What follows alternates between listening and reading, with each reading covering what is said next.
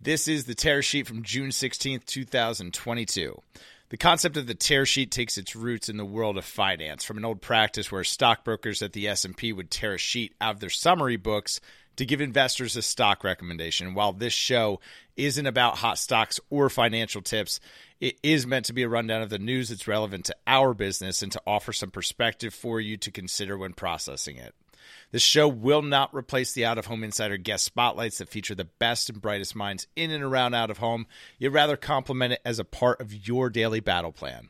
Everything you hear about in every show will be linked in the show notes so that you can follow along, follow up, or share with a colleague or client. First, from Globe Street. First, in order of occurrence, the Atlanta Fed GDP tracker just indicated an update of estimated second quarter economic growth. 0%. Then came the moment many had been steeling themselves for. The Federal Open Market Committee of the Federal Reserve raised its benchmark interest rate by 75 basis points, the largest since 1994, according to multiple outlets, and a jump up from the 50 basis points increase that the Fed had previously telegraphed. Mitchell Rosen, Senior Director and Head of Real Estate at Yield Street, tells GlobeStreet.com, the increase in rates is likely to have a negative impact on asset prices as potential buyers are expected to face higher borrowing costs, and lenders will likely be cutting down leverage so the property can cover high interest expenses. However, as interest rates continue to increase, more and more people will look to put off their home buying decisions, which should result in higher occupancy and tighter rental markets within the multifamily sector of commercial real estate. So, what should you do as an advertiser considering all these things? Lead with more offer-based messaging. If you're looking to capture the now buyer, remember that for any given product or service, there are only 2 to 3% of your target audience actively in the market for the thing you sell. That's likely even lower now, and the buying considerations are changing to more price point and value-driven consideration. That's why the opportunity to focus on more top-of-funnel efforts to create affinity, stand out as a strong, constant leader in your category in the eyes of your audience during trying times is so important. People want to be associated with a winning team, and just because we may slow down from a sales front doesn't mean that people are going to stop shopping, especially in hard times. We like to think about a better reality. We like to keep shopping for the things that we want to buy. Out of LegalSportsReport.com. From September 2021 through May 2022, U.S. sports betting operators spent an estimated $282 million on TV advertisements. That's a significant gain compared to the prior year, with spending jumping 281%. The report notes with mobile betting live in 20 states, there are still plenty of potential markets to grow spending. The growth leaves room for additional future advertising. The buried lead in this report is this. From an impression standpoint, 40% of the impressions bought were driven at the local level versus a national or regional broadcast level. Out-of-home advertising is the ultimate local medium. It's the definition of local. So if sports betting is legal or about to be legal in your state, here are the top sports betting spenders by impressions bought on TV. FanDuel leads sports betting ad impressions. FanDuel Sportsbook accounted for 34% of the total ad impressions, according to the report. So that's FanDuel coming in big at 34%. Caesars Sportsbook, 21.7% of the impressions bought. DraftKings, 18.6% of the impressions. BetMGM, 13.4%, and Fox Bet at 7.5%. What that tells you is that the field is wide open. The thing about sports betting is that in terms of market leaders, there isn't a defined one. There's great opportunities for brands to take that local approach without spending of the level of these five while having the impact that they're looking for using the exact same strategy but doing it more efficiently, thus creating a competitive advantage in the market for themselves. Caesars dominates the NFL season from November 1st through the Super Bowl. Caesars Sportsbook accounted for 66% of the estimated national ad spend, according to iSpot's report. That spending made up 51% of the ad impressions during that time. Nearly 75% of the total ad spending occurred during the NFL betting seasons from September through February, and NFL programming attracted 42.5% of that ad spend, specifically serving ads against the games. The NBA ranked second with 7.9% of ad impressions. And speaking of games, This week, the IAB relaunched some guidelines for measuring the effectiveness of in-game advertising and eventually ads in the metaverse. It was the first time since 2009 that the IAB, a standard body for the game and ad industries, took such an action. When the IAB released its current standard of in-game ad measurement standards in 2009, video games and advertising technology were in a vastly different stage of development.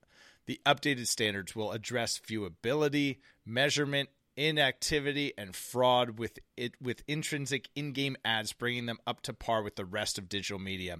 For instance, an ad has to be viewed for at least 3 seconds before it gets credit for being viewed. That's one way to circumvent any ad fraud related to viewing. Zoe Soon from the IAB said, gaming represents a huge opportunity for marketers. With 227 million gamers in the U.S. and over 3 billion globally by the end of this year, it's a major entertainment channel, especially for Gen Z. Next generation of household decision makers and spenders are inside of those game platforms. Now, I can tell you that is the case because my son watches YouTube gamers playing video games on our living room TV while, you guessed it, he plays the game he is watching them play at the same time. It's not the metaverse, but it is so meta.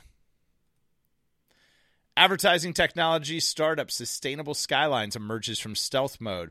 Sustainable Skylines, an advertising technology company reinventing aerial advertising with hybrid drone technologies and advanced data analytics, has emerged from stealth mode. Sustainable Skylines is on a mission to reinvent the aerial advertising industry with hybrid drone technologies and advanced data analytics. Yep, seriously, planes pulling banners with data and analytics. Let's freaking go. Operating in stealth mode for the past 2 years, the company has been working to bring this drone advertising solution to life, along with developing computer vision and AI technologies for their audience analytics platform. The management team is made up of seasoned operators from related industries in big data and advertising. The founder and chief executive officer Jacob Stonecipher is former senior director at the private equity and venture capital data and research firm PitchBook Data, where he structured data feed, API, platform subscriptions. He's joined by the CMO Tim Carlisle, former senior executive at Publicis, where he helped lead Procter & Gamble's brand strategy. Brenda Stonecipher, CFO, certified CPA, has held numerous C-suite positions, as well as their chief research officer, Paul Donato, an advertising industry veteran, and the former chief research officer at Nielsen. And lastly, from the world of privacy laws and legislation. Nearly every week, there's a news story about location data being packaged and sold, said Katrina Fitzgerald, Deputy Director, Electronic Privacy Information Center, during Tuesday's review of the bill by the House Committee on Energy and Commerce. Emergency might be around energy. For decades, people have been tracked online. Their data is being sold to marketers, most of the times, without their consent. And while companies have continued to innovate, Congress wants to keep pace. So there are specific guidelines within this legislation that is really going to enable and empower the consumer. The bill is called the American Data Privacy and Protection Act, ADPPA for short, if that's really any shorter. It's slated to go into effect 180 days or 6 months after it is passed. There's less likelihood for the bill to pass before November's midterm elections. However, Congress is currently collecting feedback on the bill. The ADPPA gives Americans the right over their privacy, including the right to sue tech companies that violate it. This comes as a blow to the tech industry that has long fought such provisions in statewide privacy laws. However, this doesn't go into effect until after the law is passed, 4 years after the law is passed. So still a ways out. Bill gives people the right to control their data and opt out of targeted advertising, preventing their data from being sold without their permission. Bottom line is this: privacy is a good thing. As American citizens, we have God-given rights, one of which is the right to our privacy. With that being said, these restrictions only serve to make online advertising that much harder and incentivize more walled gardens by platforms like Google and Amazon to create their own ad ecosystem for reaching their users. While a lot of people do use Google and Amazon, up until recently, Walmart was still the largest marketplace in the world, and there are more options for browsers as we become more privacy-minded consumers, which makes for an even more fractured online experience than the literal journeys we take in our daily lives in the physical world. This means that real-world behavioral targeting for out-of-home advertising only becomes more powerful as these restrictions are put in place. That's it for today. Make sure to subscribe and follow for more updates from the front line tomorrow.